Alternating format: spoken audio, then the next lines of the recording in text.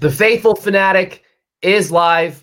Marco and I are getting ready to maturely and cautiously break down the 49ers 34-24 loss against the Bills. The team is now 5-7.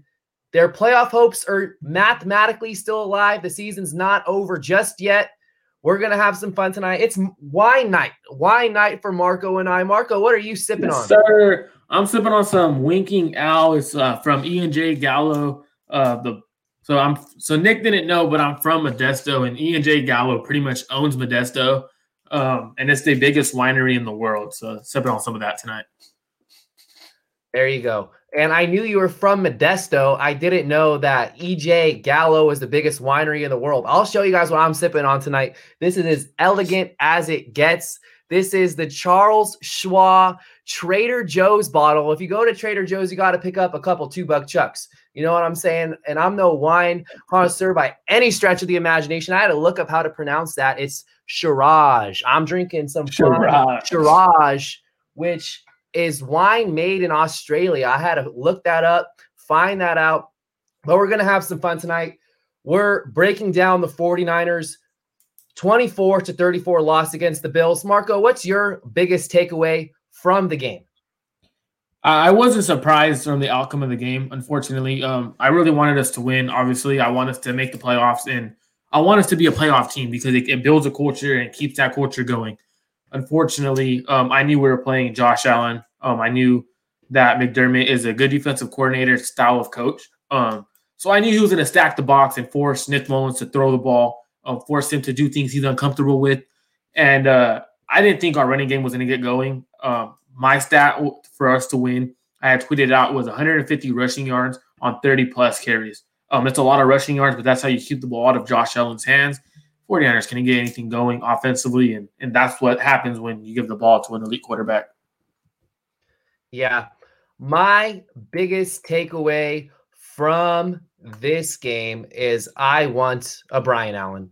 I want Josh Allen so badly.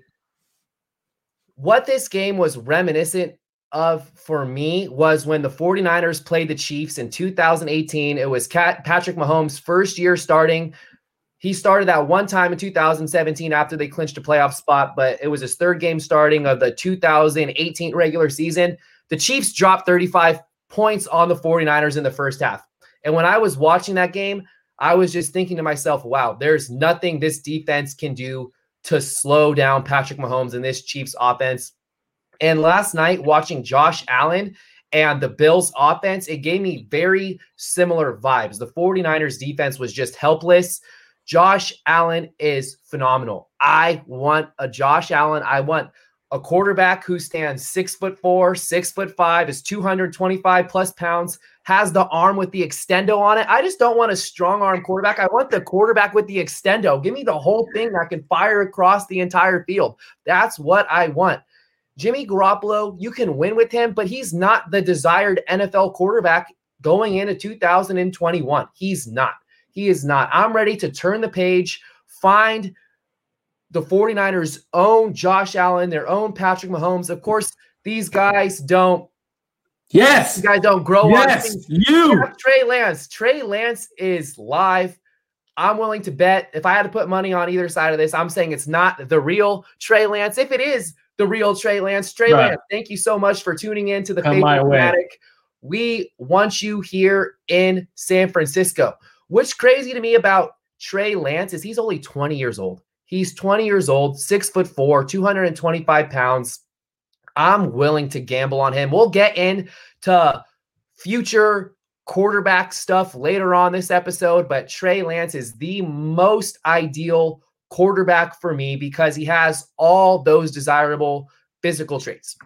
Let's jump into this game right after you give your take on the quarterback situation. See, for that quarterback situation, I've been super high on Trey Lance. Unfortunately, I have him at quarterback 2. Everyone has him at quarterback 4, quarterback 3. I think he's super duper smart. He's been accepted at Ivy League schools. He chose to stay home and go to North Dakota State. The offense he runs is a similar style offense that the 49ers run, a West Coast style offense. They run a lot of the the wide leak stack Kyle Shanahan runs. So I personally want Trey Lance. He has a rocket arm. He stands 6'4", weighing 225. He'll run you over. He's really mobile, has a rocket arm. That's my quarterback that I hope the 49ers should get. And with his no season, he might fall to the 49ers. But let's get into this film, or not film, but game. How's it going, Jay Schultz? Shout out Jay Schultz. Shout out to all of our faithful fanatic listeners that tune in on the rig. Yeah, let's jump into this game. The Bills were so good offensively. There was nothing Robert Saleh could do. The 49ers were defenseless defensively, had nothing to turn to. Let's start off on the offensive side of the ball, though, how we normally would go. You want me to kick things off, giving out quarterback grades? Yeah, you go ahead, because you'll probably have a little bit more positive than I do on Nick Mullins. Nick Mullins. Well, I'm not overly high on Nick Mullins' performance. I'm in the minority group that actually believes he played better against the Rams than he played against the Bills. What I saw against the Bills is a quarterback that missed a lot of throws with a clean pocket, and I expect Nick Mullins to be able to hit a higher percentage of throws when his pocket's clean. For example, after Tevin Coleman lost 9 yards on that first drive of the second half that had a lot of momentum going, he had Jordan Reed running an out route towards the boundary, and he overthrew him by 4 or 5 yards. If he puts that ball where it was supposed to go, you have an opportunity right there to move the chains. It's not for certain he would have picked up a first down, but at least it gives him the opportunity to get to the chains. And then the next drive, or whenever the drive came with the Brandon Ayuk interception, he was completely off that drive. He had a bad pass to Ayuk or Deebo Samuel, whichever one play. The play prior to that pick.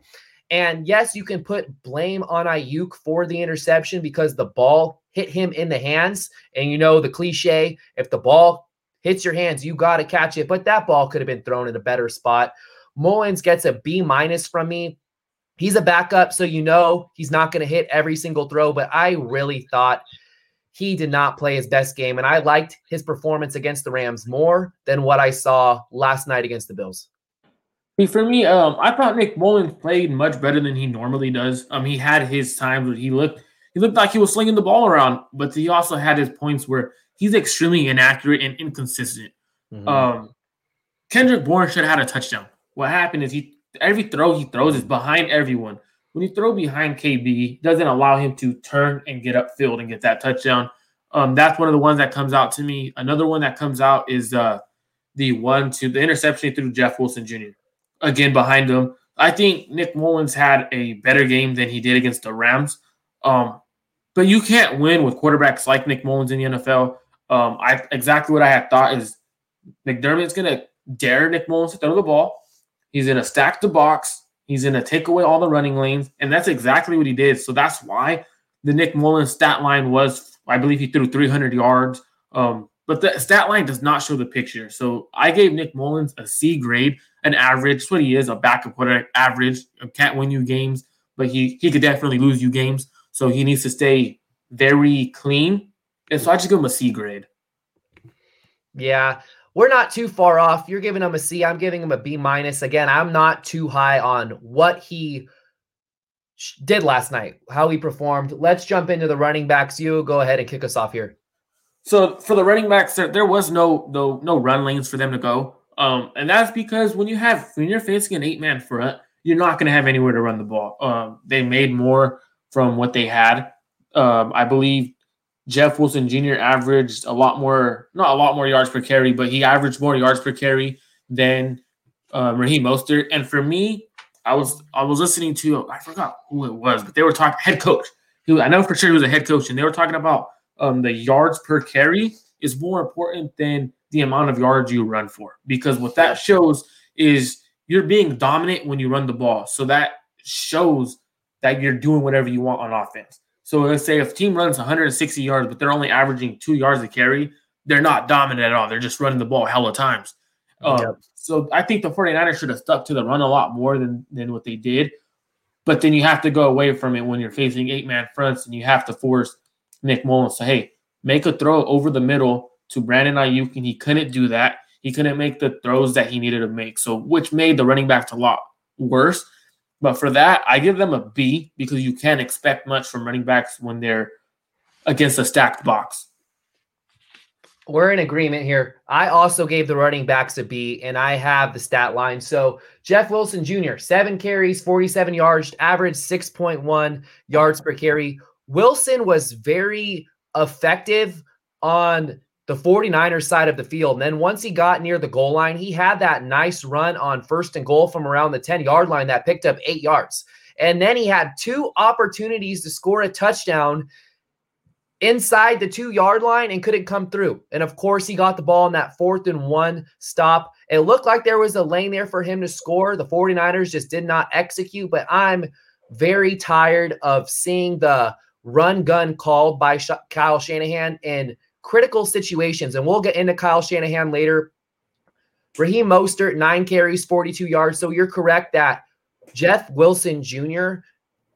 not only outgained Raheem Mostert, but had a higher yards per carry. I love Jeff Wilson Jr. He's running so hard. There was that one play where he bounced off of Lincoln Tomlinson, and it looked like it was a guaranteed loss, and he picked up 12, 16 yards, whatever it was on that run. So the running backs, it's hard to evaluate how they could have really performed. It's hard to give them a accurate grade, in my opinion, because the offensive line was struggling. They were really, really struggling. I thought they performed better pass blocking wise, but the run lanes, they were nowhere to be found. A lot of the time it was Raheem Mostert and Jeff Wilson Jr. creating things on their own. And before you go ahead and jump back into the running back combos, Tevin Coleman, I just find it comical. I understand that Brandon Ayuk missed his block. Again, Brandon Ayuk missed his block on that toss play. It's funny at this point. It's funny to me that every time Tevin Coleman gets the ball, he loses a significant amount of yardage every single time. It's not always his fault. It's just, I don't know what it is. What did he do to the offensive line that they refuse to block for him every time he touches the ball? We have a comment from Jay Schultz. Poor Tevin. That's all I can really say myself. Poor Tevin Coleman.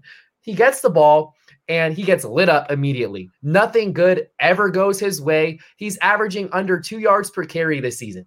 2 yards per carry this season. If you look at all the 49ers veterans, I don't know if there's anybody more washed than Tevin Coleman. Poor Tevin. For me, I was going to say for the offensive line, I don't blame it on the offensive line because as an offensive line, what can you really do when you're facing 8-man fronts the entire game? You can't really do much and in the blocking sense because you are outmanned. You are outnumbered. And at that point, you have to kind of be like, hey, that's the quarterback's fault. They're not afraid of him throwing the ball. So that's why it's hard to assess the run game. So for me, I look at it at the quarterback perspective. Yes, we had good running game a few times. Yes, we had a few times where the run game looked like it was going to get going. But that's because the running backs created enough from where the holes were. And there was a comment, why was Mostert on the bench for a little while? It's because Mostert did not look too good. This is more of a physical. When there's a lot of bodies in the box, you have to be a little bit more physical. And that's where Jeff Wilson Jr. comes into play a little bit more. He's the more physical runner. He runs a lot harder than Raheem Mostert. Raheem Mostert's off speed, and he turns that into power. Jeff Wilson's more power and then speed. So for me, that's what I wanted to say. It wasn't Tevin Coleman's fault, but it also wasn't the O-line's fault as well. I would agree, though, that I would have liked to see Raheem Mostert get more touches. It was very interesting. So he started off the opening drive when the 49ers took over at their own 2-yard line, drove the ball 97 yards before getting stuffed on the 4th and goal from the 1. Mostert was very effective there. And then as soon as the 49ers crossed over the 50-yard line into Bills territory, Mostert never saw the ball again for the rest of the drive. And then he did not touch the ball in the second half until the third drive, late in the third quarter. So I was questioning as well why Mostert was not used as much as you'd expect him to be utilized. And I've been impressed with Mostert's ability to show tremendous physicality on a lot of his runs. He's been a bruiser this year, but I do agree with your assessment that Wilson does a good job of starting off with a lot of power. He's a very strong running back, and Mostert needs that speed first before, or he translates that speed into physicality. That wrap everything up for running backs. Ready to jump ahead of wide receiver? Yeah, let's go to receiver. I give the receivers a solid B as well. Brandon Ayuk's a stud. He's an absolute stud. I could have probably given them a B+. I have a problem with the drops that we saw. Kendrick Bourne not scoring. I thought it was a bad ball by Mullins. Don't get me wrong. If Mullins leads him towards the pylon, it's a walk-in touchdown. It's absolutely a touchdown for Kendrick Bourne. I couldn't tell if when he was tackled where both of his arms wrapped up, he didn't really make an effort to extend the ball. What I saw was it didn't look like he had complete possession, like a possession of the ball. He was kind of pinning it to his body. And then you get up and you start celebrating. And remember, we had the same conversation a couple weeks back or a couple months back when the 49ers played the Dolphins. I applauded Kendrick Bourne because we all know he's high energy. He loves dancing. When he scored his first and only touchdown of the season against the Dolphins, he ran right back to the sidelines. There was no showboating involved because he understood the score. You don't celebrate when you're down that many points. And to see him know that the 49ers are down 17, he cuts it to 10, doesn't even score a touchdown, and then gets up and start dancing, leaves a bad taste in my mouth. He made a handful of tremendous catches on that final drive, which ended in a Jordan Reed touchdown. Kendrick Bourne catches the most difficult passes. Brandon Ayuk's a stud. Deebo Samuel took way too long to get him involved. His first target, his first reception didn't come until the end of the third quarter. He had one running play where he lined up alongside a Nick Mullins and took a run out of the gun. So again, we'll get into Kyle Shanahan. The personnel, the use of personnel, and the lack of prioritizing getting the ball to your playmakers was a cause for concern. But again, we'll jump into Kyle Shanahan. The receivers get a solid B for me. There was no Richie James this game as far as playing the receiver position goes. It was all Ayuk, Deebo, and Kendrick Bourne. But I'll give them a solid B. And Ayuk is a freaking stud, an absolute stud. If Ayuk has a legit quarterback, Nick, he's going to be an all-pro receiver. Des Bryant tweeted out or posted that Brandon Ayuk is Julio's little brother. And I get what he's saying. I get that he's trying to say that he's a freak of nature, in which he is. So I give them a B because the reason why I can't give them anything higher is that interception that came from Brandon Ayuk. I put that on Brandon Ayuk 100%. Hit your hands, you have to catch it. He has strong hands, so it upsets me that he dropped that. So for me, Brandon Ayuk looked amazing, even with the poor quarterback. He should have had a lot more yards. There was one where he was running a dig route. He was wide open. Should have had a big gain. One in the end zone. Brandon Ayuk was wide open. Nick Mullins didn't throw it to him. Wide open from the jump. So that stuff is, for me is concerning. Deebo Samuel should have been used on the end arounds. When they played the Los Angeles Rams, the Bills gave up 30 yards to Robert Woods on end arounds, on the end around sweeps, on only 3 carries. So that tells me that play was successful for the Rams. Why wasn't the best player in the NFL who run that end around sweep being used in that situation? But again, Deebo Samuel wasn't effective early on, but he was matched up with Tre'Davious White in the pass game. So I was glad they didn't attack Tre'Davious White because he is a stud as well on that side. These receivers that the 49ers have is a 1-2 punch. And if they get themselves a quarterback, this quarterback's going to come in and have 2 good receivers because Deebo Samuel could run a lot of routes. He showed that yesterday in the second half once Tre'Davious White went to go follow Brandon Ayuk. So it'll be interesting to see how those two go moving forward. But the most they could get is a B for me today. I'm with you.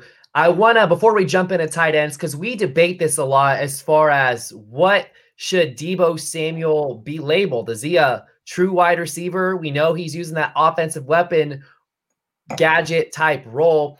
And I tweeted something out last night, and I think this is what I'm going to stick with from now on. And I want to make sure I have your approval or get your thoughts on this. Brandon Ayuk is wide receiver 1. He's the clear-cut number 1 wide receiver of this offense. if he gets a true quarterback. And Jay Schultz beat me to it in the comment section before I can get it out of my mouth. Deebo Samuel is an athlete. He's an athlete. Like, when prospects or recruits rather are leaving the high school level and they don't have a true position, or they can play multiple positions, they're not necessarily labeled a specific position, they're simply labeled athletes. And that's what Brandon Ayuk is. Deebo Samuel is. He's an athlete. You can line him up at wide receiver. You can line him up at running back. And that's not a knock on Deebo Samuel. It's not a knock that he can be used in all these different ways. So how I'm going to start referring to Brandon Ayuk and Deebo Samuel is Brandon Ayuk's wide receiver 1 and Brandon Ayuk's wide receiver 1, Deebo Samuel athlete number 1. And that's not a knock on Deebo Samuel. It's just who he is as a player, and he fits this offense so wonderfully. We should appreciate him. I think I agree. I agree with the athlete 1, but if he has it goes back to it sounds like I'm repetitive, but it goes back to the quarterback. If you have a quarterback who could throw the ball, push the ball, be a threat to defenses, then we see a different Brandon Ayuk. In college, Brandon Ayuk was a legit route runner. At the Senior Bowl, he was putting people in blenders. So for me, I think he's an athlete because obviously he can do everything on the field. But I think he's more of the receiver who can play the gadget role. It's kind of like when people talk about quarterbacks who are running quarterbacks. No, like Steve Young refers to himself, I'm a quarterback who could run, not a running quarterback. So it's kind of like similar to that way. All right, let's jump into tight ends. What grade do you give the tight ends? Tight ends, they didn't do too much, but I give them a solid C. They weren't great in the run game. They didn't seal some of their ends on the outside, but I do give Charlie Woerner some praise. I do like what I've seen from Charlie Woerner on the couple of passes that he took. He looked good. He's not as fast as I thought he was, but he looked solid. Then I believe Jordan Reed had a touchdown at the back of the end zone. Jordan Reed's just a stud. He's always going to be a stud. I'm glad he got up from one of the hits he took. So I don't really put too much evaluation in the tight ends because there's no George Kittle. So for me, that's who the tight end room is based on. And Jordan Reed is not capable of doing everything George Kittle can. Yeah, I gave them an entire letter grade higher than you. I'm giving them a B because of the reason you just stated. There is no George Kittle. And I thought you got really good production out of Jordan Reed, Ross Dwelley, and Charlie Woerner, who caught his first NFL pass. And he had 2 catches in the second half where he looked good after the catch. Mm-hmm. I was satisfied with the production. I have the numbers right here. You had Jordan Reed go 3 catches, 32 yards and a touchdown. Ross Dwelley, 2 catches, 29 yards. And Charlie Woerner, 2 catches, 33 yards. You almost got 100 yards receiving from your 3 tight ends. So because they're not George Kittle, that's pretty solid production. I even would have gave them a B+, but I do believe that critical third down incompletion Nick Mullins threw where Jordan Reed and Kendrick Bourne were both in the vicinity and it looked like Mullins was targeting Kendrick Bourne. I put that on Jordan Reed for that miscommunication because I believe it was Louis Riddick that said that Reed should have sat down in the area he was in, and he kind of made everything congested. So you can look at Reed there, but I'm still giving the tight ends a solid B. I thought they were very similar to the receiver group where you can't fault them for a lot of the lack of production, although they were pretty production. They're productive. A lot of that production came in garbage time, though, which is something you always have to account for. But there was that one nice throw Nick Mullins had to Ross Dwelley after he had that really ballsy pass, for a lack of a better term, to Deebo Samuel, which went incomplete. It was the first throw of the second half for Mullins. But I thought the tight ends played well. Well, I'll kick us off with the offensive line. They're the only group on offense getting a lower grade than Nick Mullins from my point of view. I'm giving them a C, a solid C, not a C-, just a straight C. The run game, I was impressed by them in the first half against the Rams. They were not letting Raheem Mostert or Jeff Wilson get touched behind the line of scrimmage or even at the line of scrimmage. They were good run blocking wise against the Rams, specifically in the first half. And it was tough sledding the entire day. Nick Mullins was not sacked. So that's something you can tip your cap for the offensive line for, hang your hat on that. But he was still getting pressured a ton. There were clean pockets at times. There was a fair share of clean pockets. The offensive line was not horrible, and they really struggled to block inside of the 10-yard line, the 5-yard line. When the 49ers are getting close to scoring, the offensive line cannot block to save their lives. On that play that Tevin Coleman got lit up, where he touched the ball, I want to say it was 1st and goal. Mike McGlinchey slipped. So again, I don't know what it is that every time Tevin Coleman gets the ball, something goes horribly wrong as far as blocking goes. For me, I give them a grade, one grade above you. I give them a B, a solid B. Like I said earlier, you can't put the run game on the offensive line when they're facing an 8-man front. But they gave Nick Mullins a lot of time in the pass game. There's a lot of times where Nick Mullins is indecisive where he wants to go with the ball.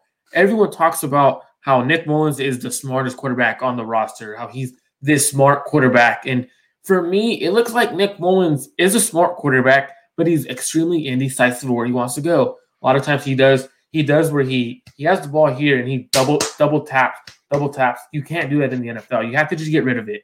For me, that's my problem with Nick Mullins. He makes the offensive line look worse than they actually are by holding on to the ball. In the NFL, like example, we see Josh Allen. When you're holding on to the ball, you have to move. Josh Allen moves. When he starts to get pressure, he moves. And Nick Mullins doesn't because he's a statue in the pocket, doesn't feel the pressure, and the offensive line cannot block somebody for 10 seconds long. Yeah. I understand that we see Mike McGlinchey get beat a lot. We see McKivitz get beat a lot. But those are not the problem. The problem is having a quarterback who is capable of knowing where he wants to go with the ball and not knowing when to get rid of it. He has no internal clock, and that's the problem, which makes the offensive line look a little worse than they actually have been playing. I had something click in my head today. I compared Mike McGlinchey to Kwame Harris, and I think I have a nickname for Mike McGlinchey. McSquishy. Because he's soft. He's as soft as he comes. How about that one? Mike McSquishy. You're wrong, Nick. You're wrong.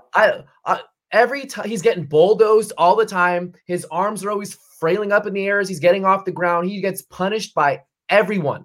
He's so tall and lean that he just gets bullied. So Mike McSquishy. Let's jump into the defensive line. We'll leave Mike McSquishy alone in the 49ers offensive line. They get a C, although Mike McSquishy gave up 4 pressures this week. Led the team yet again. Defensive line, Marco, shoot, what you got? Defensive line, I gave him a solid B. I almost gave him a B+. Everyone talked about the defensive line not getting pressure. That's totally false. I want everyone to know that. I went through and watched the game again on all 22. They were getting a lot of pressure. They were making Josh Allen move, and Josh Allen is just a freak of nature, and you cannot bring him down because he's mobile and he has a rocket arm, which makes him even better. So the defensive line was good. I don't think their run game got going, actually. Their run game was kind of not there. They had 61 yards from Devin Singletary. Josh Allen had 11, and then Zach Moss had 9. So they had 70 yards from the running backs. That's great from a defensive line perspective. But again, I would like to see them get home on some sacks. Dion Jordan, he's been balling lately. He's getting a lot of pressure. It's kind of weird to say Dion Jordan. Like, that makes me mad when I'm saying Dion Jordan's name as a person who's balling on the 49ers because he's – man, that's frustrating. But I give Dion Jordan prop because the last couple games he's been getting pressure and he's just not getting home. And finally he got home and then made a big play in the run game. So I tip my cap off to Dion Jordan. Yeah, so I write a weekly studs and duds column for Sports Illustrated, and I went back and watched the entire 49ers game, and there's not a lot of studs to really turn to, you know? And Dion Jordan's the one player that I truly believe is worthy of that stud list. He was huge. When the 49ers desperately needed a spark, he did everything in his power to provide that spark on the same drive, on the same exact drive. He had a strip sack on Josh Allen, which the Bills recovered, but he gave an opportunity for the 49ers to create some momentum and get right back in the game. And then later on that drive, there was a 3rd and 1, and he had to run stuff on 3rd and 1, which brought up 4th down. But unfortunately, the Bills were able to convert that 4th and 1. But Dion Jordan balled out. He looked really good. My grade for the 49ers defensive line is a B-. I got something for you, Nick, before you get going. Go ahead, spit it out. I know you love Arik Armstead, and just to throw it out there, Dion Jordan has more sacks than Armstead does on the season. He has 2, and Armstead has 1.5. So we both work with kids. I work in youth development. You have your visual learners, people that need to visually see a representation of something. And my goal is I want to create a pie chart of the 49ers sack leaders. Kerry Hyder is going to have a chunk about 75% of the chart. Arik Armstead's going to have this little sliver of the chart that he's going to share with. He's going to be behind Jordan Willis and Dion Jordan. And it's just comical to me. And yes, sacks are not everything. Sacks is often looked at as a team stat. I can do the same thing for quarterback hits. Arik Armstead has no sacks or quarterback hits in like 9 out of 12 games this year. A lot to be desired from Arik Armstead after receiving that huge contract. But back to my grades, I'm going to disagree with you, Marco. I thought the front four was not generating as much pressure as you're saying they are. And this is what I noticed on that drive to close out the first half, where the Bills drove 70 yards, got a field goal with about 1 minute and 5 seconds left. There was a ton of pressure on that drive, And Josh Allen constantly had to make plays outside of the pocket. And oh my gosh, just thinking about Josh Allen and how he rolls out to the right and just fires these darts, and Cole Beasley and Stephon Diggs are just toe tapping so graciously along the sidelines. I want that so bad. In Kyle Shanahan's offense. But the defensive line gets a B- from me. They were really good against the run, which is why I'm giving them such a high grade. They only gave up 3 yards per carry, and that was between Devin Singletary, Josh Allen, and Zach Moss. They gave up 18 carries for 72 yards. Is that what it was? No, it was 70 yards. They gave up, well, between everybody, I think I had them at 81 yards combined. 81. 27, if my math's correct, I'm no math expert. 27 rush attempts for 81 yards, and it was around 3 yards per carry. I could be wrong there, but I'm pretty sure that's the math. I think 27 goes into 81 3 times. As a matter of fact, I'm going to lock that answer in. That is my final answer. Hopefully I'm not wrong, but I'm pretty sure I'm right there. B- from me from the defensive line. Javon Kinlaw had one nice pressure where he spun around 2 different defensive linemen. That was very nice. So I do acknowledge that some individuals were creating pressure, just not as consistently as you would have liked. And that's not their fault. Robert Saleh should have been more aggressive in his play calling and his scheme. It was just so conservative, way too conservative for my liking. But the defensive line gets a B- for me. And how about Kevin Givens? Kevin Givens had another tackle for loss. Kerry Hyder probably had his quietest game of the season. So the defensive line gets a solid B- from me. Just to talk about Kevin Givens, I think for me, what I think, I thought Kevin Givens should have made the roster in 2019 over DJ Jones. I don't know why. It's what I had thought, what I seen from my eyes. I had seen Kevin Givens as a stud in 2019 preseason. And for me, I seen a player with more upside in the pass rushing game than DJ Jones. DJ Jones is hurt. I think we've seen the last of DJ Jones in a 49ers uniform. I tweeted that out earlier, and I think it's true because they're not going to be able to pay DJ Jones when he gets on the market, and they already have Kevin Givens. So I just wanted to throw that out there.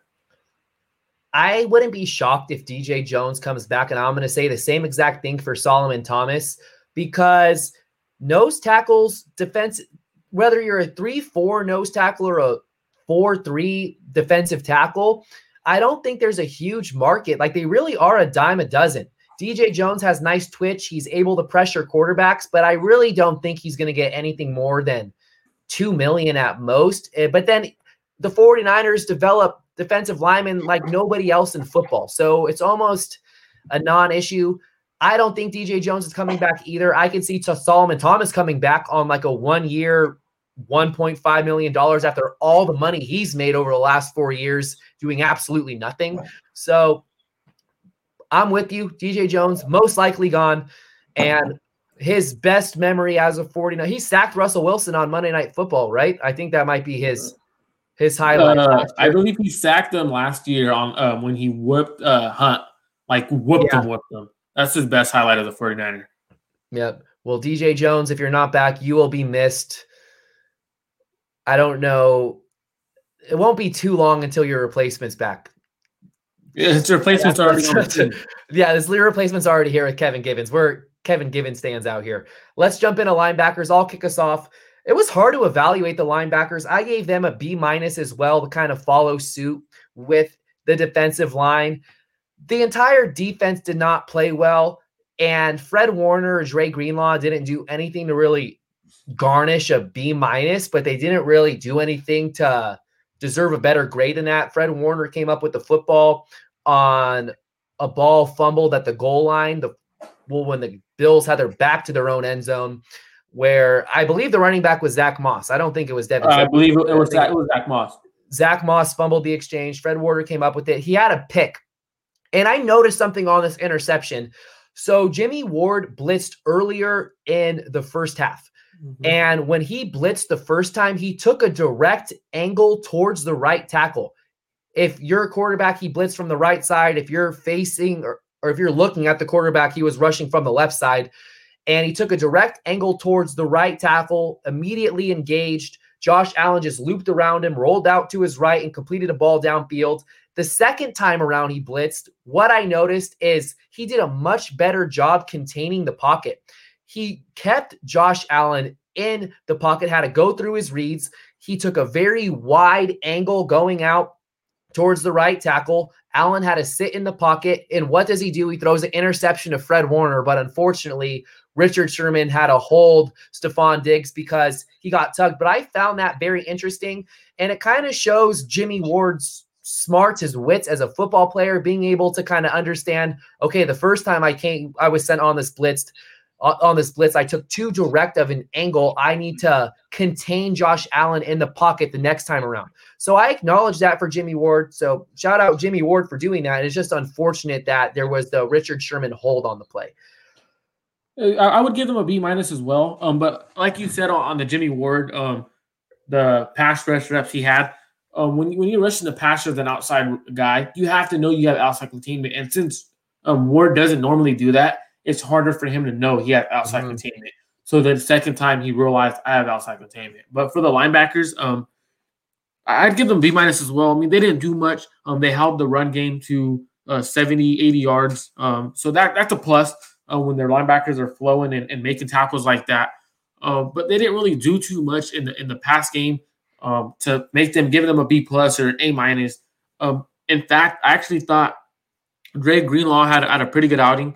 From what I was watching, he had a few plays where I was like, "Whoa!" That he developed. He saw that developing real fast and met the running back in the hole in the backfield. So I do like the tandem that we have at linebacker right now with Fred Warner and Dre Greenlaw. Dre Greenlaw is coming into his own, finally seeing the field as a linebacker in the NFL. The speed is slowing down for him. That's really good to see. So I'm excited to see what he could do, and I want him to get his hands on the ball a little bit more often, though. I want to backtrack a little bit, and the reason why I'm backtracking is when we talk about Dre Greenlaw, when the Bills converted that 4th and 1 inside the 49ers red zone, he was blatantly held. You can tell whoever it was that was engaged with him had him outside the shoulder pads, should have been a holding call. Horrific. I tweeted out immediately, how do you not see the hold on Dre Greenlaw there? The reason why I want to backtrack, I'm thinking about penalties. I'm thinking about my defensive line grades. Kentavious Street had the most boneheaded penalty that cost the 49ers every single chance they had to get into the game. They had the ball at their own 38-yard line, 37, 38-yard line. The Bills had the ball at the 49ers 37 or 38-yard line. It's 2nd and 18. Josh Allen's rolling out to his right. He's clearly throwing the ball out of bounds. And I don't care if you want to argue if it was a soft penalty, if it shouldn't have been called roughing the passer. The bottom line, and from my perspective, my opinion, you don't put yourself in that position to begin with. You just put your hands up once he lets go of the ball. You don't touch the quarterback. You don't touch the quarterback there. I don't care if it's soft. It was stupidity and a lack of discipline coming from Kentavious Street.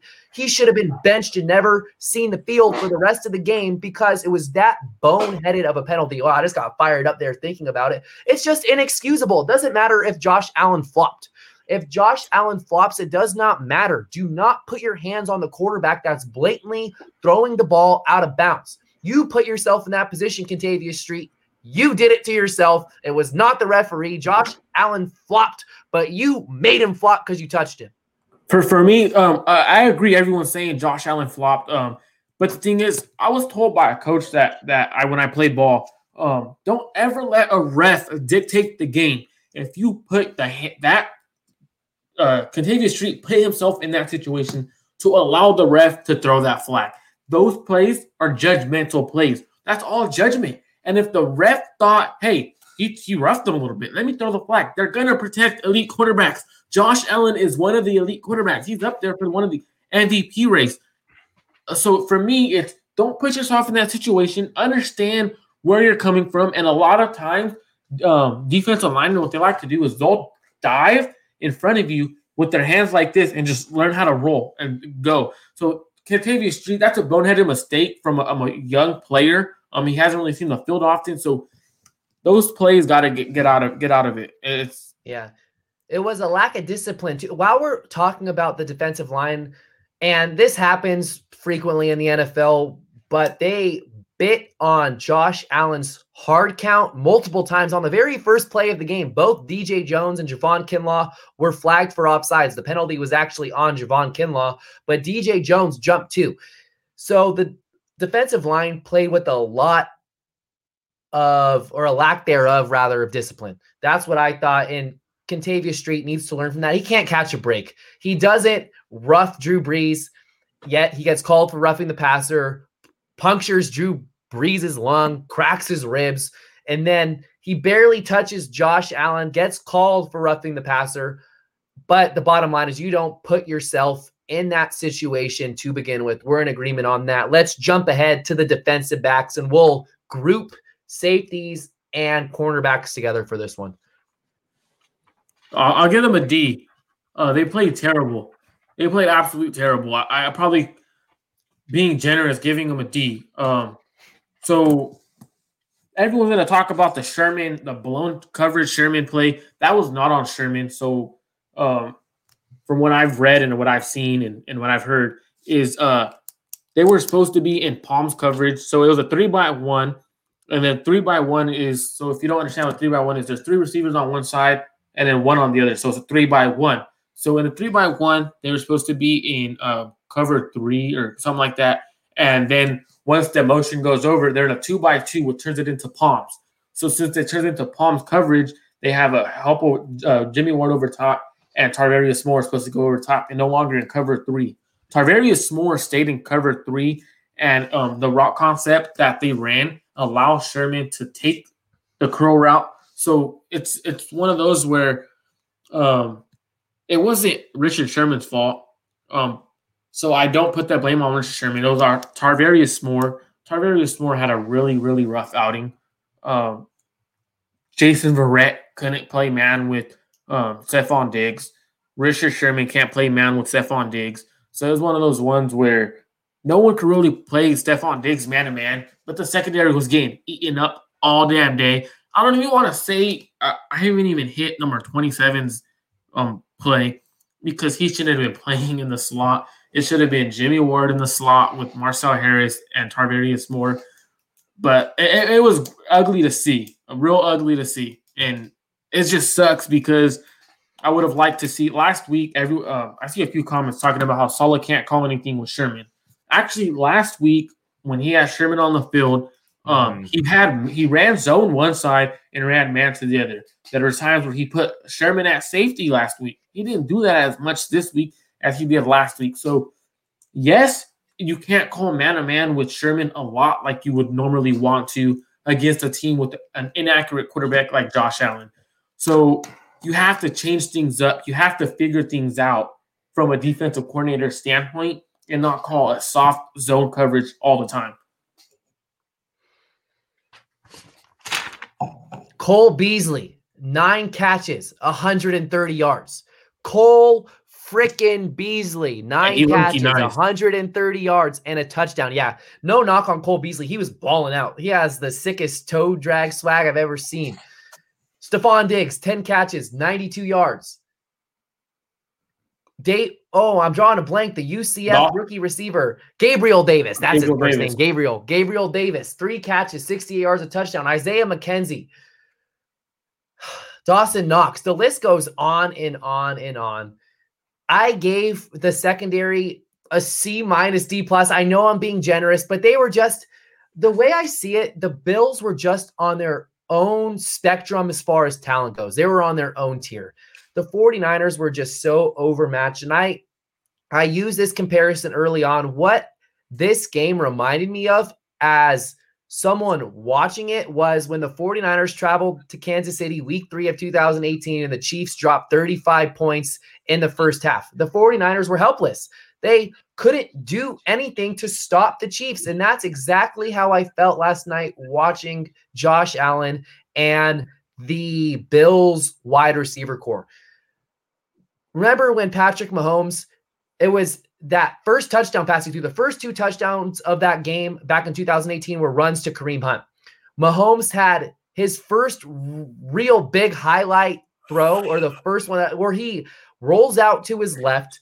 Cassius Marsh is chasing him. He rolls out to his right. And then as he's running towards the sideline, just throws a dart in the back of the end zone to, I forget which receiver it was. It wasn't Sammy Watkins. No, it wasn't. It was. It was Demetrius Harris. That's his name. Demetrius Harris. And I remember it was on a 3rd and goal after the Chiefs have already scored 2 touchdowns. I was like, finally, the Niners are going to get a stop. And Mahomes hits us with that. That's what Josh Allen was like last night. Just mind-boggling with the plays that he made. He finished with a stat line of 32 completions off 40 attempts for 375 yards and 4 touchdowns. I know we're giving out defensive back grades right here. I just want to continue talking about Josh Allen because I freaking love this dude. I love Josh Allen. I love him for many reasons, including because I traded for him in my fantasy football league for Tom Brady. I gave up Tom Brady for Josh Allen. Best decision I ever made. Listen to this. Marco, before you jump in here, listen to this. Josh Allen on the season, 3,400 passing yards in 12 games. 3,400. He has 26 touchdowns to 8 interceptions, 322 rushing yards to 6 touchdowns, and he's even caught in a pass. He's caught in a receiving touchdown this year. Patrick Mahomes, he's on a whole nother planet. He should win MVP this year. And whoever places second to Patrick Mahomes, I know people get made fun of for second place trophies all the time, but it's a damn honor to place second to Patrick Mahomes, in my opinion. And Josh Allen is the MVP runner-up. He's that freaking good. He is that freaking good. I am enamored by Josh Allen. I want him. I want someone like him on the 49ers. Trey Lance, please. Nick, you're finally on the Niners need a quarterback hive now. Oh, I see it. No. You hit like there's like a button like that I had, like I wanted a quarterback, but I wasn't gonna be like full blown, and then I hit the panic button, and I'm like full blown quarterback. We need one. So let me say something. I know the 49ers need a quarterback. I was not willing to sacrifice a potential playoff run for that quarterback, but I know the 49ers need a quarterback. I've been knowing that. I've been all over it. I want one of them big quarterbacks with the extendo on the arm that can just throw the ball all over the field. Hey, we both been drinking. It's a rough week, man. Hey, it is what it is. We're coming to terms with everything related to the 49ers right now. But when I see Josh Allen and what he does, 6'5", 240 pounds, a leader, a guy that can make plays all over the field, the 49ers need to find themselves one of those. And that seems to be Trey Lance. I'm going to gamble on the upside of Trey Lance. Yes, Trey Lance, we are talking to you. Trey Lance needs to come to San Francisco. I'm going to gamble. I would love to see the 49ers gamble on his upside. If you have to give up 2 first-round picks, go ahead and do so. 3 first-round picks. If you feel like that's your guy, go ahead and get him. But Josh Allen is so freaking good. He's my MVP runner-up. See, I've never look. So for just this question, big gold nuggets. Before we get into Kyle Shanahan and Robert Saleh, I was on the. I really like Wilson, but I've always been Trey Lance from the get go. He was my number. I had him at number 1 for a good while on my rankings, above Trevor Lawrence. Says a lot, but Trey Lance reminds me of Dak Prescott with Andrew Luck, the smarts. So that's why I think Trey Lance is the guy I would personally go with. But let's get into Kyle Shanahan, Nick, and Robert Saleh. What did you think of both of those two guys as play calling and everything? Because I know you're probably going to attack Kyle Shanahan, but I'm going to attack Robert Saleh a bit, and I'm going to probably discredit him for some things. I will gladly raise points towards both of them as to how they negatively impacted this game. Kyle Shanahan, he's limited. He's handcuffed, even more so by Nick Mullins than Jimmy Garoppolo. I do believe that Nick Mullins is a very solid backup quarterback in the NFL. Emphasis on backup. Not every team is fortunate enough to have a Taysom Hill or an Alex Smith who was 3rd on the depth chart to begin the season. Not every team has that luxury. Look at the Saints. I mean, come on. They have Jameis Winston. They have Taysom Hill. They have Drew Brees. I do feel like a lot of teams would be fortunate and feel good with Nick Mullins being their backup. But with that being said, he handcuffs Kyle Shanahan, so he can't throw out the entire play. He can't call every play he wants, and he can't even do that with Jimmy Garoppolo. My biggest issue with Kyle Shanahan is how he uses his personnel. I did not see a priority from Kyle Shanahan to get Raheem Mostert and Deebo Samuel involved. Specifically, Deebo Samuel, because Raheem Mostert touched the ball early on, a handful, especially on that opening drive. Deebo Samuel had 1 running play in the first half. He had one running play for the entire game, 1 carry for 3 yards. That came in the first half. He wasn't targeted or didn't have his first reception until 3 minutes left in the 3rd quarter, and that's inexcusable to me. It's inexcusable. You're not getting the ball to your playmakers.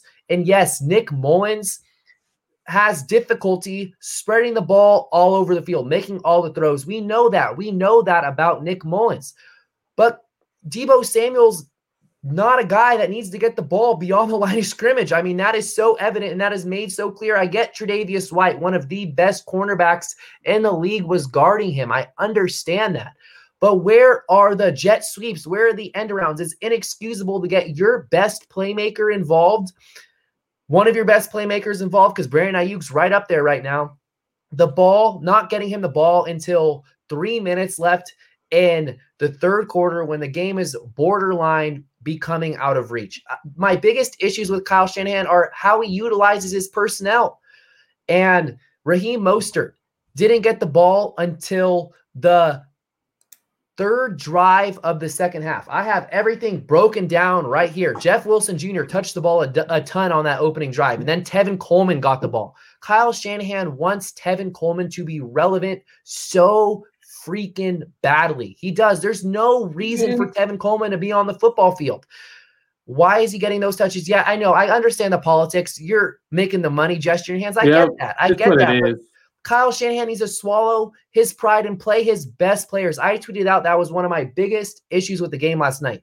Not just solely playing your best players, but making it a priority in an effort to get them the ball. In the play calling around the goal line, he was calling the game like he didn't trust Nick Mullins. Like there was run after run after run inside the 2-3 yard line, stuff after stuff after stuff. And the one time he let Nick Mullins air it out, he hit Brandon Ayuk for a touchdown. So Kyle Shanahan, I just spoke like I'm going to give him an F. I'm actually not giving him an F. I'm giving him a B-. A B- for me. That's a fair grade. I think it is a fair grade, my issue with him is not the play calling, although I wasn't a fan of the 4th and goal run gun. And I've been saying that for weeks now. We've seen it get stuffed 5 different times this year, whether it was Jerick McKinnon against the Dolphins, whether it was the Wildcat against the Seahawks. The one time it worked was JaMychal Hasty on a 4th and 1 against the Seahawks, but we've seen it get stuffed so many times. But outside of that, though, a lot of the injuries are outside of his control. He's calling games as he sees fit. I give him a B-. It wasn't the worst game called by Kyle Shanahan.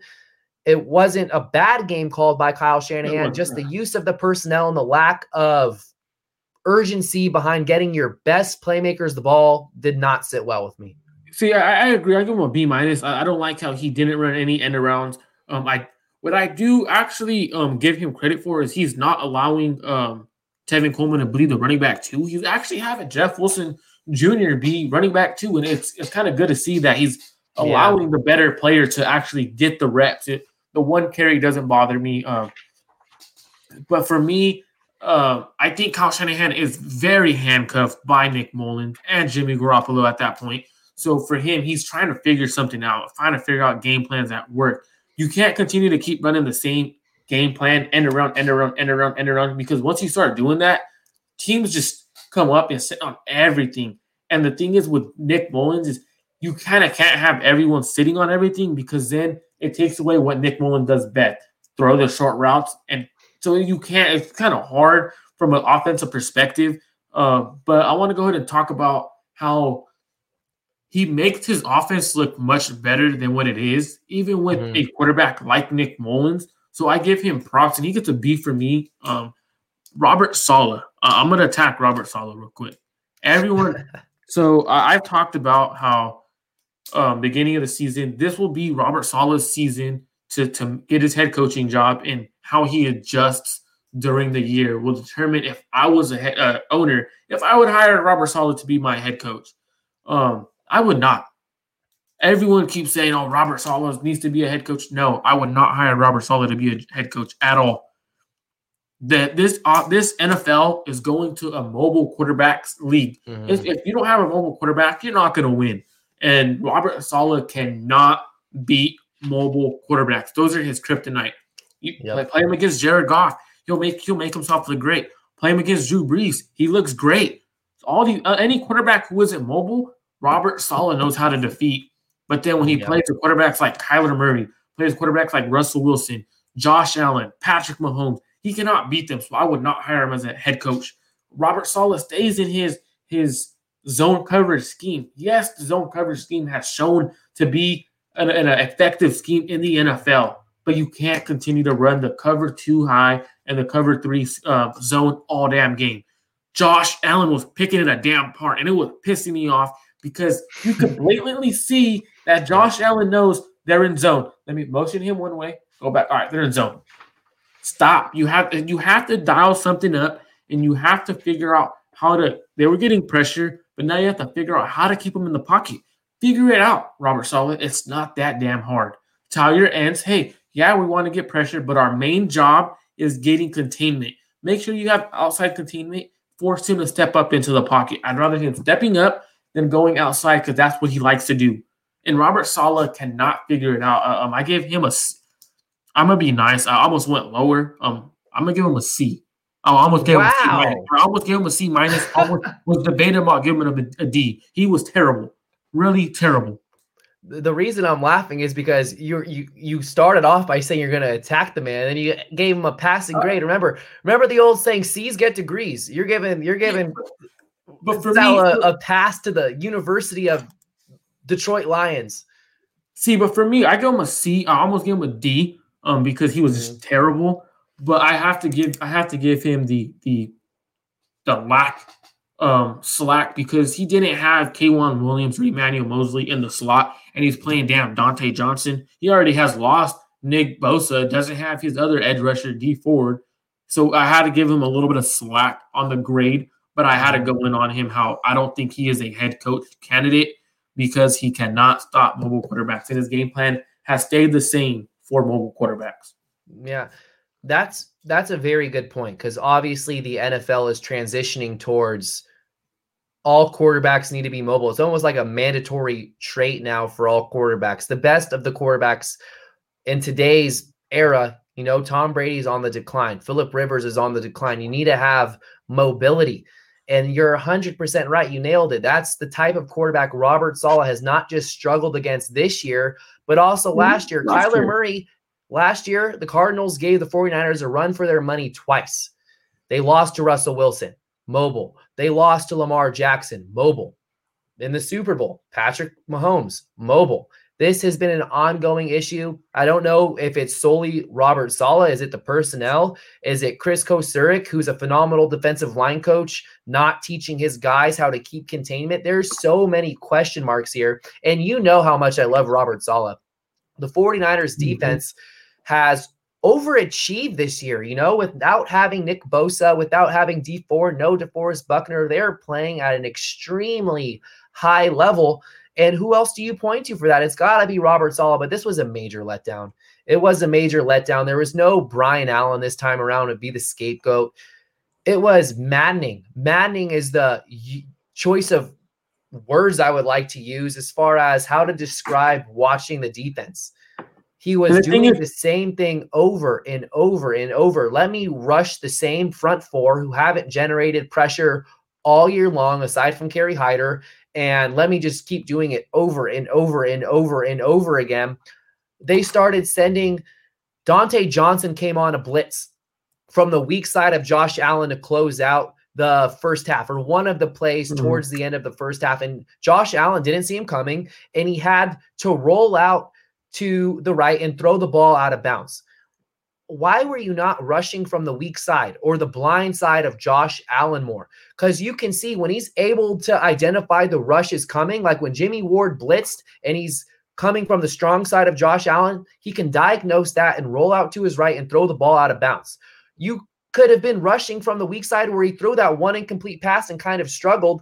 I was not impressed from Robert Saleh for him. And Richard Sherman and Robert Saleh, if you look at the noise around those two guys this past week, Sherman was talking about how he doesn't expect to come back next year. He wants to go with Robert Saleh. Well, I mean, regardless of where he wants to go, that's not my point is this really an ideal time to be sharing with the world that you don't plan on coming back to the 49ers next year? This is week 12, week 13. He didn't say I don't plan. He said he doesn't think that he said the circumstances are looking like he most likely won't be able to be back because of the circumstances. He's talking about how the cap is going to go down. Yes, how they might not have money for him. So regardless of whatever way you want to look at it, as far as what words came out of his mouth or what he meant for the audience to interpret, why are you bringing this up right now? You're getting ready to play a game against the Bills on Monday Night Football with the entire national audience watching, and you're talking about the future when you have a football game coming up. Robert Saleh was on Adam Schefter's podcast talking about how, well, it wasn't him talking about it. He was answering questions coming from Schefter about how the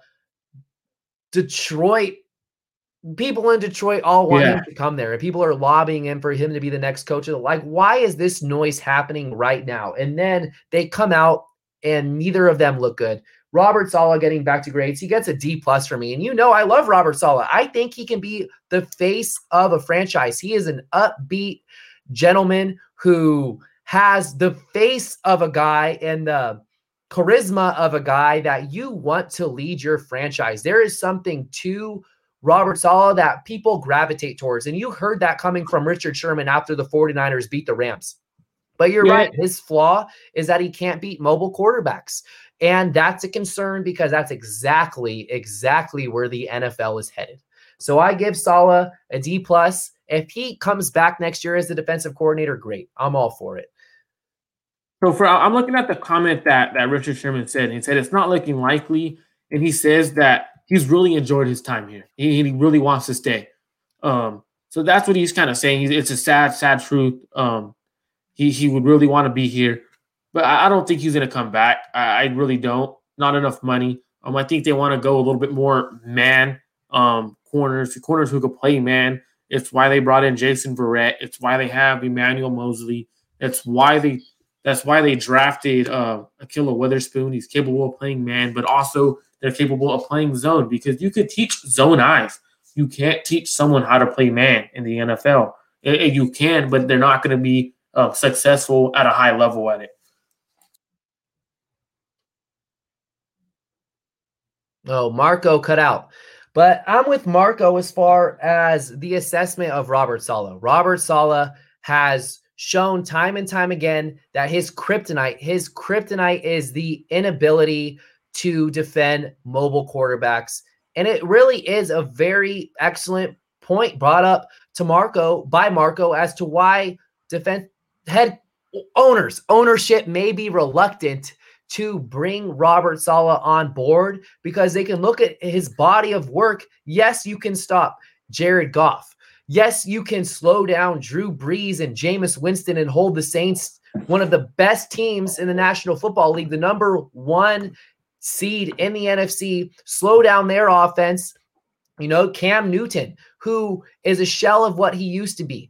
You can prevent Jared Goff from putting up points, even though he looked great against the Buccaneers. But guess what, Robert Saleh? That's not where the NFL is trending towards. They're not trending towards stationary pocket passers anymore. You need to show the ability to slow down mobile quarterbacks, and Marco nailed it on the head as far as why some teams may be reluctant to hire Robert Saleh as a head coach. And remember, this is a head coach position. This is supposed to be a long-term position where teams want you to be around for 3, 4, 5 years or longer than that even. They want you to be around 10. They want 10 or more. Exactly. They want stability. They want stability with the head coaching position. They don't want to have to be the 49ers where you're going from Jim Tomsula to Chip Kelly. You want that stability from your head coach. And looking down the line, the NFL, every team's going to have a mobile quarterback in a matter of 4 or 5 years. It's like, and it's not a knock. Passers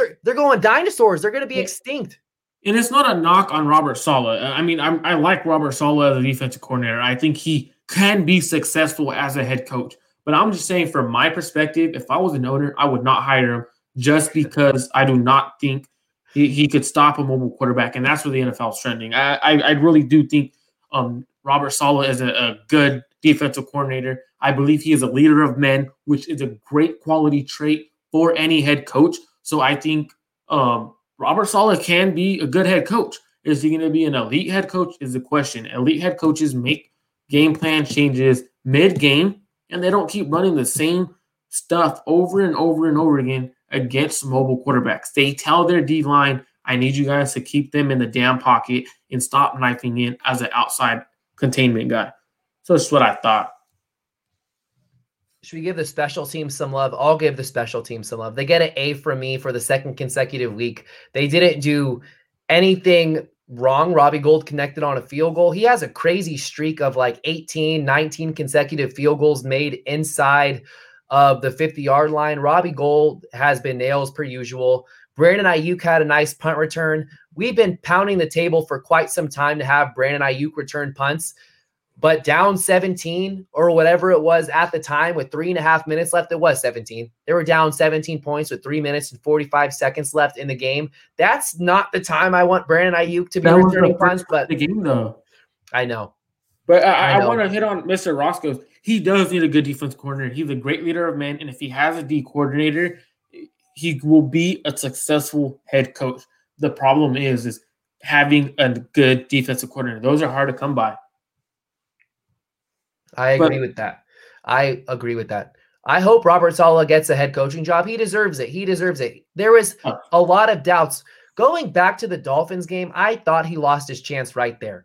But he has Brian Allen to fall back on, had terrible players at the positions, really. Ahkello Witherspoon said he wasn't able to play. Then all of a sudden he was feeling fine enough to enter the game. So you throw that Dolphins game out the window. You give him a second chance. He really redeemed himself quite well after those performances against the Rams, against the Patriots. Then that Packers game and those Seahawks games were a little iffy. But again, mobile quarterbacks. What I've noticed about the 49ers, it's not just mobility. It's the wide receivers that are able to make plays down the field and the quarterbacks that can launch the ball to them.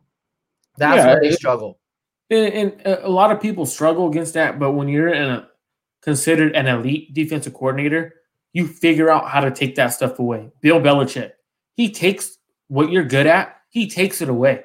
He figures out how to take it away. And that's why a defensive coordinator going to become a head coach needs to know how to do that kind of things. And like I think Mr. Roscoe said it perfectly. He needs a good defensive coordinator and allow him to be the defensive coordinator while he just leads the team.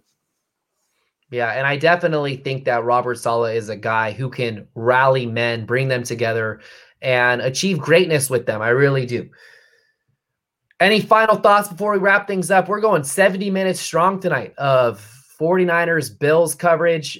In case you weren't listening earlier, I love Josh Allen, and my main takeaway from the 49ers game last night is I want the 6'4", 6'5" quarterback who's mobile, who can spray that ball all over the field.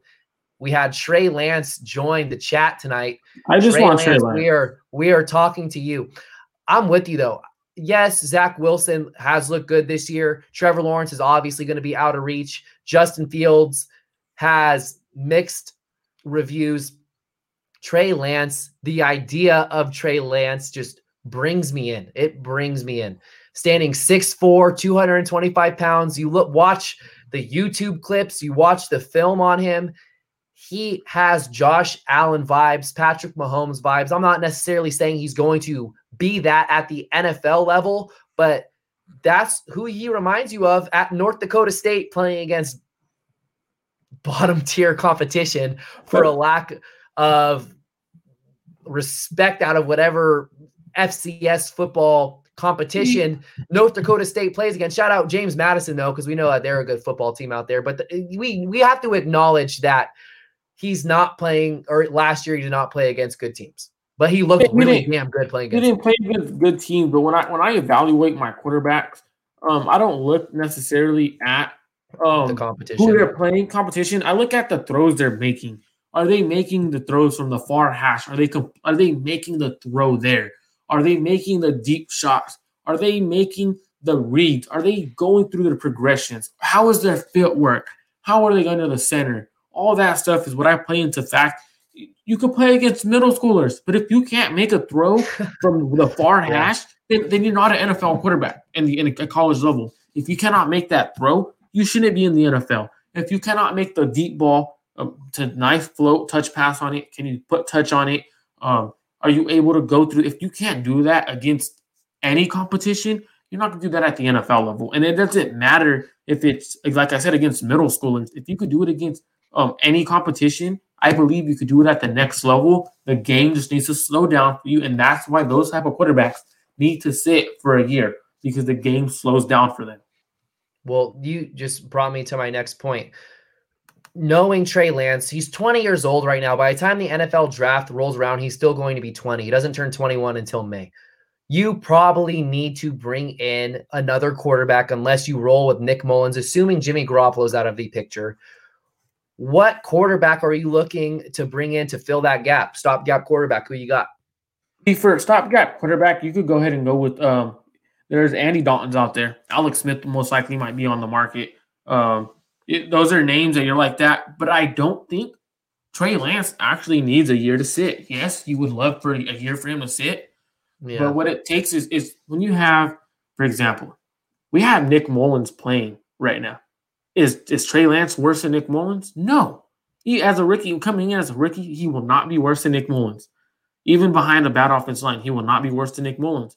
Nick Mullins has kept us in competitive games. Jimmy Garoppolo, is Trey Lance going to be as good as Jimmy Garoppolo his rookie year? He probably will.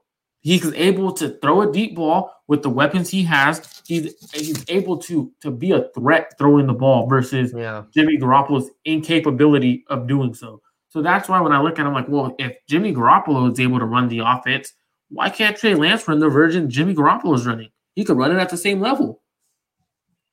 So I don't think he necessarily has to sit. I don't necessarily think he has to sit either. I just feel like with the North Dakota State background, having not played college football for almost an entire calendar year by the time the NFL regular season rolls around, there's a pause for concern to acknowledge that the sample size of Lance is extremely small. There's one guy, an extremely intelligent quarterback that most likely will be available right now that I floated out this idea a couple of weeks ago, Ryan Fitzpatrick. Why not bring in a Harvard graduate? Was it Princeton, Harvard, one of those Ivy League schools? I want to say Harvard. Ryan Fitzpatrick, bring him in for a year. He doesn't need to start the entire season. Draft Trey Lance. Ryan Fitzpatrick is a smart dude. Give him the playbook. Let him play 6. Did you see how he looked against the 49ers? He looked like Joe Namath, Joe Montana. He was unbelievable against the 49ers. It depends what Ryan Fitzpatrick you get that season.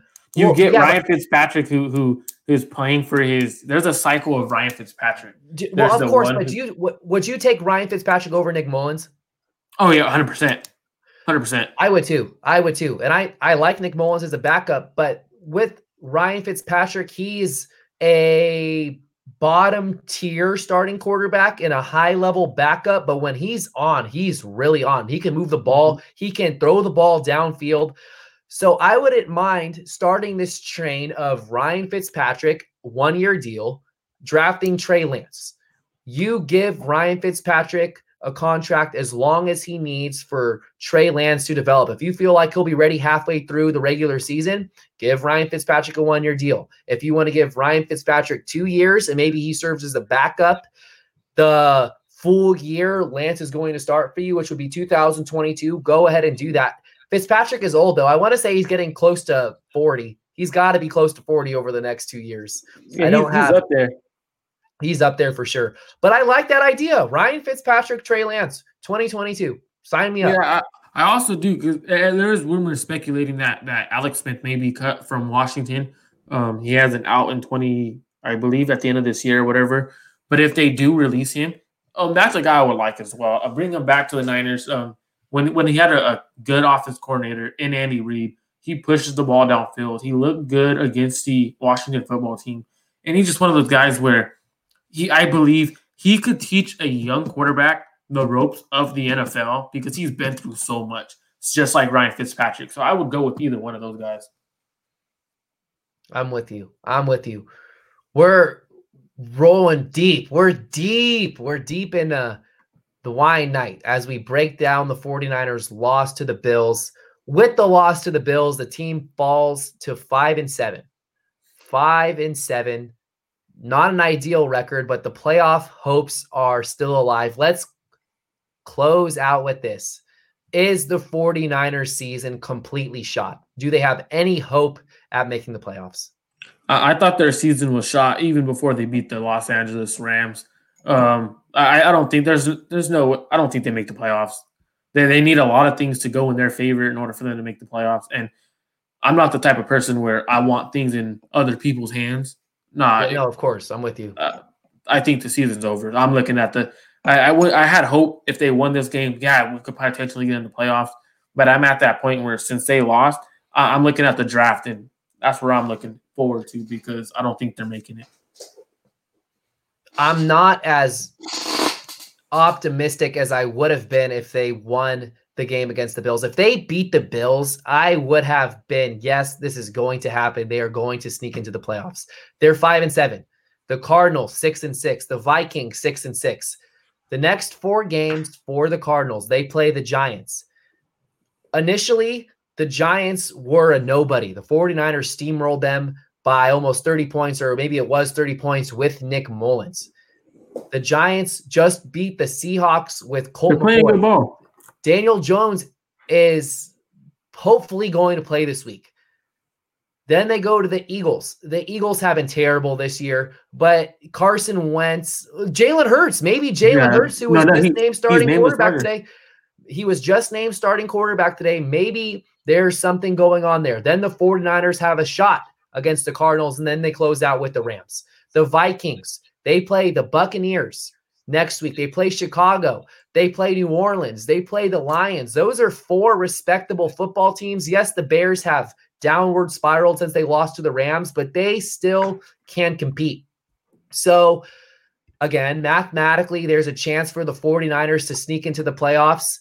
I would not be surprised if the Cardinals crumble down the stretch. I do not trust Cliff Kingsbury. I do not trust Kyler Murray, who has a bad shoulder right now. He's not playing to his full capability right now because of that shoulder. It's lingering. It's holding him back.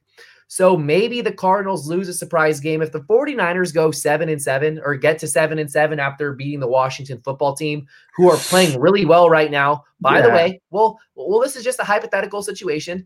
And if they beat the Cowboys and they're 7-7, you get Jimmy Garoppolo and George Kittle back week 16 against the Cardinals. It's not completely out of the question. It's just not looking good. So the 49ers are going to be like the Warriors, how the Warriors were for several years, where they wouldn't make the playoffs. They would be right on the outskirts of making the playoffs, yet they would finish, or they would get the 13th, 14th pick in the lottery because they weren't that bad, but they weren't good enough to get into the playoffs. That's going to be the 49ers this specific year, unless they can sneak into the playoffs. I'm holding out hope that it happens. The math can work out to the point where they sneak in. Yeah, they have to go undefeated the rest of the way, and that's what you have to do. Try to put some hope in the playoff hopes, but we'll see what happens, Nick. But and one more thing, going back to this Bills game, the Bills loss technically does not hurt the 49ers that much because it was an out-of-conference football game. When you look ahead of the schedule, the last 4 games between both the Cardinals and the Vikings and the 49ers are all within the conference. So those games carry much more weight regarding the playoff picture. So crazier things have happened. The crazier things have happened. To play though with the Arizona Cardinals was like farther down like the list of who they've played against and they're against the same opponent. It would end up coming down to that one of the games. Let's say the 49ers win out. I'm trying to pull this up as fast as I can. If the 49ers win out and they finish with a record of 9-7, if they finish 9-7 and the Cardinals finish 9-7, right now, the one thing about the NFC West is that all teams are 2-2. 2-2. So if the Cardinals lose to the 49ers and the 49ers beat the Cardinals, they would flip-flop. So the 49ers are now 3-2 within the division, and the Cardinals are now 2-3 within the division. If the 49ers beat the Seahawks and the Cardinals lose to the Rams, the 49ers would not have to worry about that. But let's say both teams finish with a 3-3 record. The 49ers beat the Cardinals and they lose to the Seahawks. So now the 49ers are 8-8. This is getting crazy. We're crazy deep in these playoff possibilities. So after division, it goes to conference record, I believe. So conference record would determine. And right now, the Cardinals are 3-4 and the 49ers are 3-5. But again, each team has 4 more games to be played within the conference. So really, the 49ers need to beat the Cardinals. If they beat the Cardinals and they're in a position where all these tiebreakers are relevant, then that matters. But if they lose to the Cardinals and they go 3-1, but the Cardinals swept the 49ers this year, they're the team that's going to get into the playoffs. But either way, they have to beat the Cardinals because in order to be 9-7, they have to go undefeated. You're 8-8, you're not making the playoffs. Well, 8-8 technically could get them in. Technically, it could. Technically, it could. Well, how about that? If you were to tell me in August that the 49ers, fresh off their Super Bowl appearance, were going to be 5-7, and we're coming up with all these crazy hypothetical scenarios where the 49ers get into the playoffs, I'd be like, what the hell went wrong? Well, a lot went wrong this season. But tip your cap to Kyle Shanahan, to Robert Saleh. It was not a pretty game against the Bills, but they've really kept this thing together over the course of the year. And really, they could have a better record than what they have right now. When you look at the game against the Eagles, you look at the game early on against the Cardinals. But here we are, 5-7, 4 games left to go. We'll know within the next month as to whether or not we can keep this playoff pipe dream alive, or if it's time to dig deep into Trey Lance, who is the consensus number 1 go get from the Faithful Fanatic podcast. We'll conclude on that note. Thank you guys for tuning in. This is by far the longest episode we've ever done, by the way. We're getting close to 85 minutes here. We hope you guys have all enjoyed your Tuesday evening. We hope you enjoy the rest of your week. Thank you for tuning in.